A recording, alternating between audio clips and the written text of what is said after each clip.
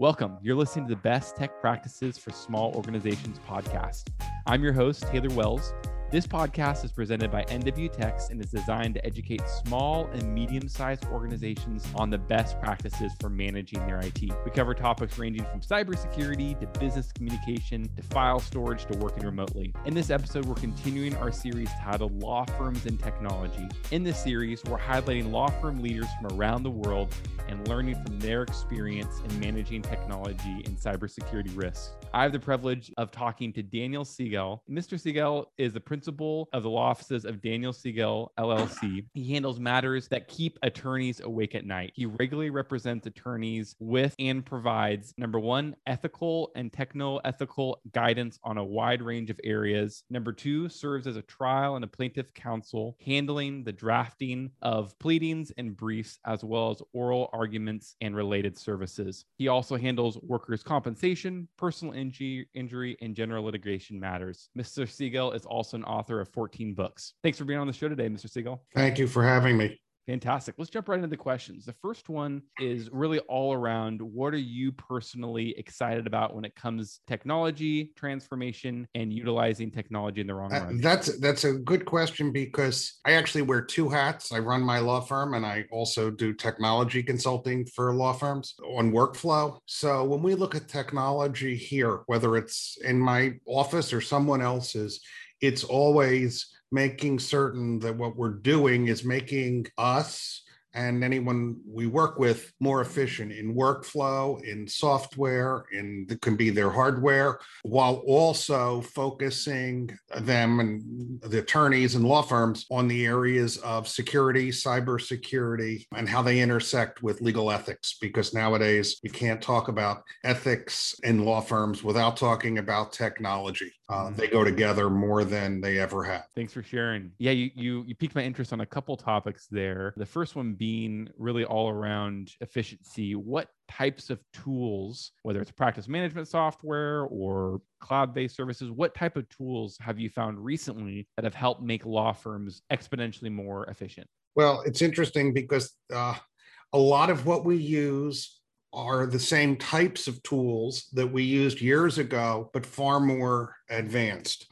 So I began using what is known as case or matter management software, for example, in 1991, which is way before most law firms did. And that kept me working even in a far more primitive, and that was a Unix-based system, but it kept me able at that time to handle 200 plus files in litigation at the same time.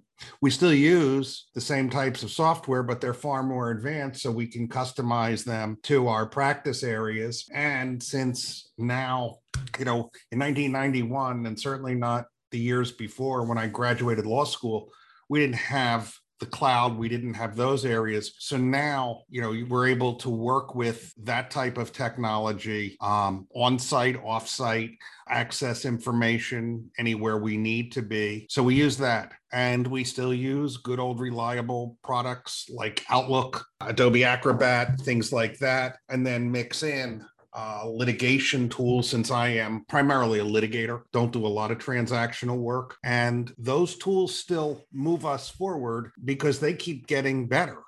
They keep adding features. They keep adding different ways of doing things. I just finished writing an article about how most users don't realize that the software they already own can do far more than what they think it can do, and that they often don't have to buy anything else because they're just underutilizing what they already have. Fascinating. Thanks for sharing. Tell me about, in regards to efficiencies and workflow, what areas do you see organizations struggling in the most when it comes to technology? What pieces, when you counsel a law firm or you work with a law firm starting out with them, what piece do they usually miss? Is it that they're not utilizing the tools right in front of them, or is it something else? It can be both, but to me, everything, and let me take a step back. When I started practicing, I opened up and I had no clients. I assumed they would come, and eventually they did. But as I got busier, I was still a solo until I could afford staff. And people would say to me, how are you getting so much done while still getting home for dinner? And I was, generally home for dinner every night. And I wear a few hats outside of this, like most lawyers do. And the answer was using technology efficiently. And that's the key. But nowadays, in most law firms, where they run into the speed bumps that really do slow them down is they're not using tools that allow them to analyze their cases and their documents more efficiently. It could just be Adobe Acrobat. It could be other things, but they're still practicing mentally as though everything is a physical file without recognizing that you can accomplish more by digitizing your file, working properly on a computer, and still, when you need to, look at the paper. There's an over-reliance on the paper. And once they transform and learn how to really get the max out of what they have, they're much more efficient. Very cool. What are some from your personal practice? I'd love to hear about areas that maybe in the past year or two, it sounds like you've always been ahead of the curve or trying to be ahead of the curve. What are some roadblocks that you've overcome when it comes to technology where you had a sticky issue or something technology-wise that wasn't working well that you were able to find a solution for you personally? What we do, our office, and since we're small, we can be more nimble. But over the last 2 to 3 years, some of our practice areas have changed or sort of morphed. And that's partly because of the changes in the legal market, the changes in the way firms get cases, et cetera. So we've sort of redirected our practice in certain ways. And to do so, the only way to do it was to take the tools we had and customize them in ways we hadn't done before. Most people will, or most law firms tend to like to use everything out of the box. Well, out of the box is how some geek who works for Microsoft or some other company decides you want to use the products. And that's not the most efficient way. So when we added a practice area that involved working with a lot of medical providers, for example, we sat down and we created custom screens and tools to make that practice area more efficient. And it has saved us countless hours. And that's because when we saw the problem, instead of saying, oh, we got a problem, we just, the 3 or 4 of us who were here, we sat down and we said, we're going to, come up with a solution. And my associate handles most of those cases. But if she can't handle a case, I can open up that file, look at the information that she's put in, and I could run with her files as though I had been handling them from day one. So you've got to be able to be nimble with either what you have or to adapt what you have or get what you need if it's not really readily available. So we changed practice areas and made certain that we did that our technology didn't drag us back. Love it. That's super cool. I'd love to talk about kind of shifting gears a little bit in regards to kind of working remotely. It's a big topic, but I'd love to hear about from your perspective. So how does your firm operate? Can everyone work remotely? Is everyone encouraged to work remotely or is it more centralized in office? And then what is your thoughts and what advice would you give to other law firms on everyone in the office, hybrid model, or fully remote? We are and have always been actually a sort of flexible place to be. My associate and my paralegals worked with me here and at other firms for years. And my associate both have the flexibility to work remotely, to work on site, and have done so in a hybrid way, which also allowed me to hire really good people who have family, they have the typical family concerns that so many, lawyers and staff do, but they can do it that way because we make sure they have the technology remotely or here. When the pandemic hit, we looked at each other and went, okay, we'll work remotely and we'll see you in a few weeks in person. Obviously, the few weeks turned into months and months and over and, far more. But we didn't skip a beat because everything was digitized. We were used to working that way. Since, things have gotten to a newer normal, we are in the office. Our office is an old house, so we're all socially distant. I'm in the living room. Pam, my paralegal's in the kitchen, and my associate's up in a bedroom. But we can do it. And part of the reason we're in the office is because we like being with each other. But if, my associate last week or two, school's been out and she's had to go help with her kids and stuff. So she works remotely. And when she gets the work done is whenever she gets the work done. And without that flexibility, she doesn't work for me and she wouldn't have come here. So I get good people. And that's sort of the message I try to tell my colleagues. It's like, you want to have the best people. And to do that, you've got to be flexible for them more than making them bend for you. And, if we have a deadline or something major, I know it's going to get done. Whether it's accomplished with Krista working 9 p.m. from home or being here at 8 a.m, I don't really care. The work gets done. Very cool. Thanks for sharing. Tell me about, from the judicial standpoint and the court systems. I know I've done a little reading on you before we did this podcast, and it sounds like you have a very good pulse on the legal system and things like that. So I'd love to hear your perspective on, post-pandemic, where do you see the court systems going to as far as hybrid model or yeah, what are your thoughts on all of that? Well, I think you're going to see a lot more of a hybrid model. What we learned, and to me wasn't a surprise, was that a lot of events that courts have in the past required attorneys to be present for can be handled remotely. Status matters, things like that, so that you don't have to drive and wait for 10 other cases to be called, and you can do it online. You save the travel, you save the wear and tear and all of that. What we're seeing, at least in Pennsylvania where I am, is that courts are starting to return. And I think you're going to see more of that hybrid. I've presented 8 oral arguments via essentially, WebEx and Zoom since the pandemic hit, and they worked fine. But there is an intimacy of an oral argument that is much better still in person. I don't know that it has any impact on my cases per se, but there are times when it does. So I think what's going to happen is courts are going to give priority in person to events where they might need to see a witness, or that type of thing, but recognize that for, a pre-trial status conference that sets deadlines, you can do that by phone and it'll work really well. And it's just easier for everyone. You can still have a court reporter there and all of that. So courts, I think, are going to be more practical and also recognize that they don't need to make everyone appear every hearing every day, not in person. Fantastic. Thanks for sharing.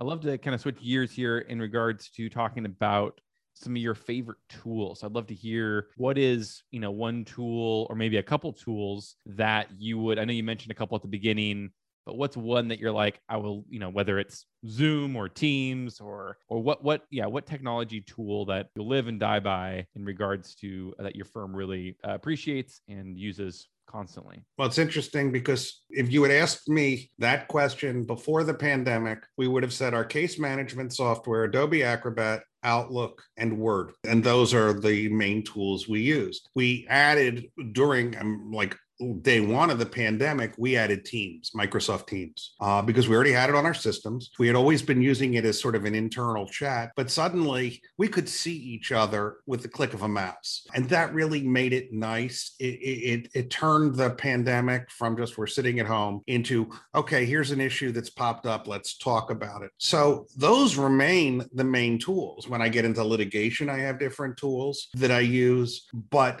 particularly Acrobat and our case management, they're involved in every aspect of our existence. I still believe that the single biggest efficiency booster for lawyers is case or matter management type products, that they are the single biggest way to improve your efficiency. And if anything, the pandemic made us more focused to tweak it. Very cool. I'd love to talk a little bit more about Microsoft Teams. We use it internally and help our clients deploy it as a great collaboration tool and a great internal tool, but also external tool. Do you use Microsoft Teams to communicate with your clients, or is it more just an internal? We use it both ways. Sometimes we'll use it externally. Microsoft keeps adding features to it, and it's nice because if you have, what's now Microsoft 365, you've already paid for it. So we do use it, I would say more internally than externally, but we have set it up and worked with clients that way. We do use, WebEx also with in some events where it's just a little more nimble than Teams. But Teams has been making so many changes that you almost have to follow it on a daily basis. But it's a great tool. I wouldn't. I was thrilled that we could just click a button and, we did not have to get into the rush to Zoom. We were already, we were there, and a lot of firms didn't realize they were already there. Because it has channels and all kinds of different features that are really nice. And then, the pandemic hits and Microsoft really pours its focus on. Yeah, no doubt, especially with the Teams. I think Microsoft came out with a study a couple of months ago that Teams had about 10 years of growth from a user growth standpoint, but then also just from a feature standpoint. They just pumped a ton of money into it. And then also because of the pandemic, the usage case exponentially increased, which was great. Fantastic. So it sounds like you use Teams for internal communication, a little bit for client communication, but then also use WebEx also as kind of the video conferencing for client communication.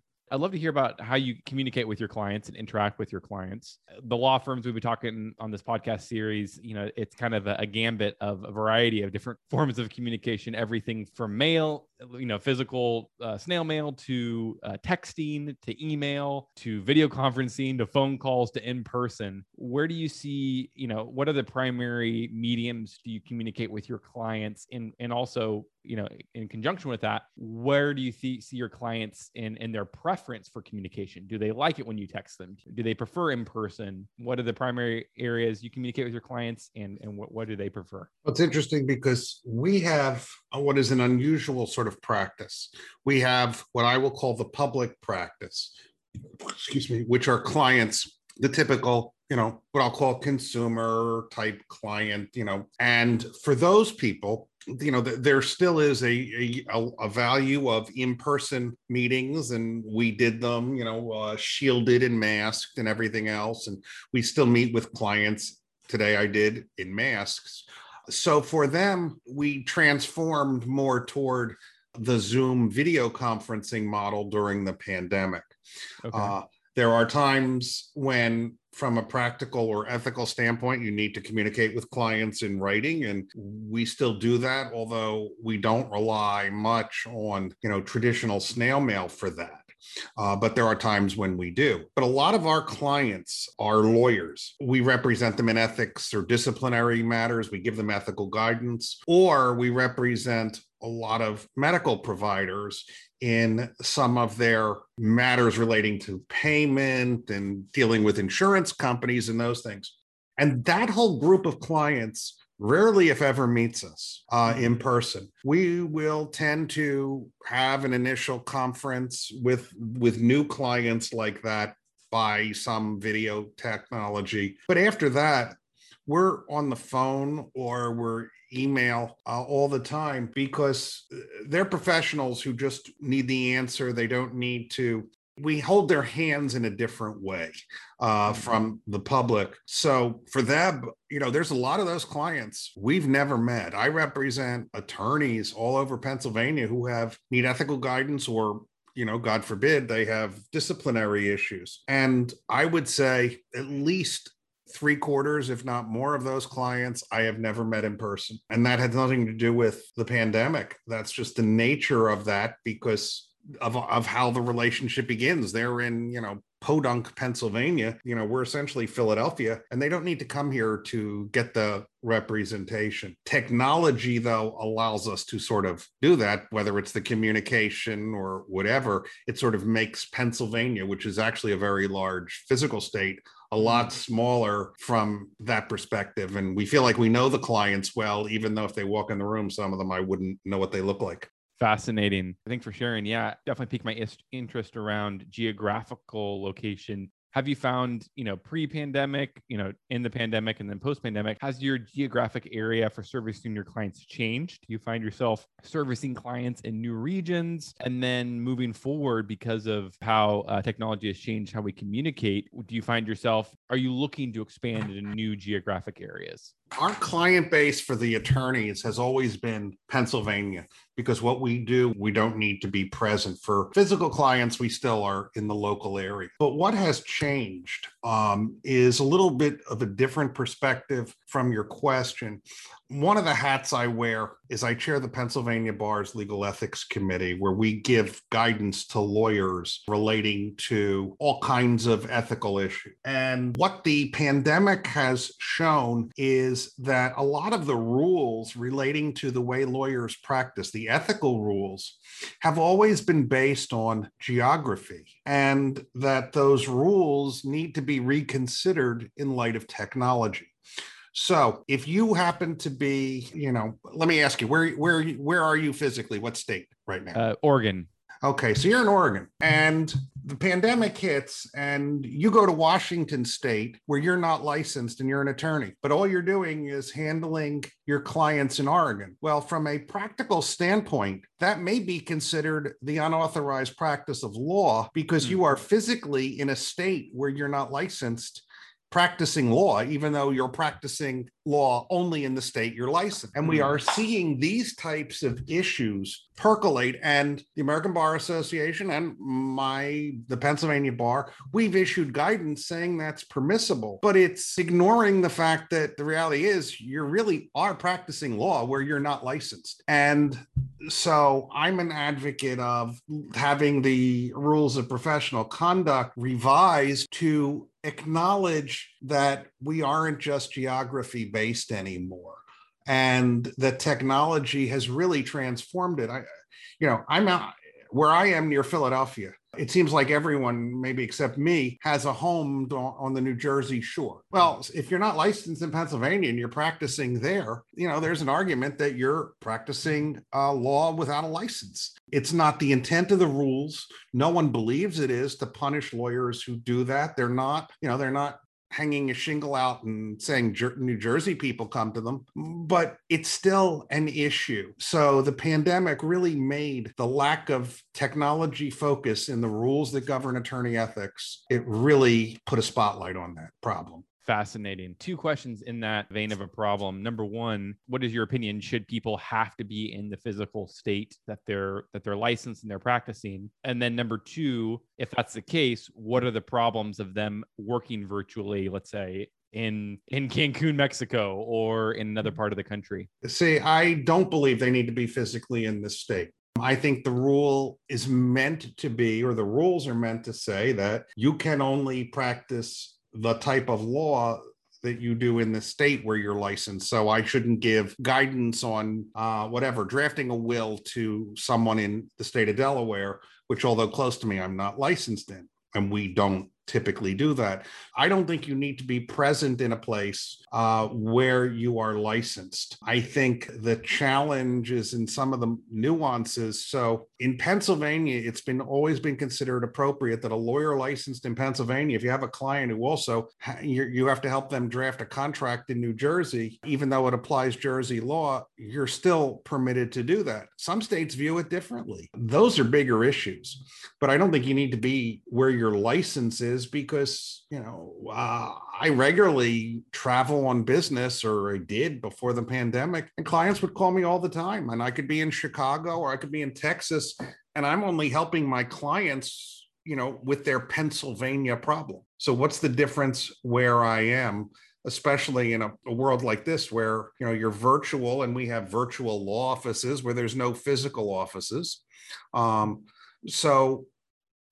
And I know lots of instances. I know someone very close to me who works with someone who's a Texas licensed lawyer, lives in Pennsylvania, does all his work with Texas clients in Pennsylvania, but he doesn't live in Texas, doesn't go to Texas. There's nothing wrong with that to me. Very interesting. Very cool. Thanks for sharing. Well, I'd love to kind of switch gears and talk around data security, cybersecurity. And I know you have lots of thoughts on this. So I'd love to hear, from your perspective, what are the greatest threats to law firms? And then maybe what are some practical things law firms can do to ensure they are protecting their data and their clients' data? I really think that when it comes to data and cybersecurity issues, law firms continue to lag behind the curve and not do as much as they should, particularly among the solo and small or even some mid-sized firm communities where they assume that because problem isn't going to ever happen to them, just like we all assume we're not going to,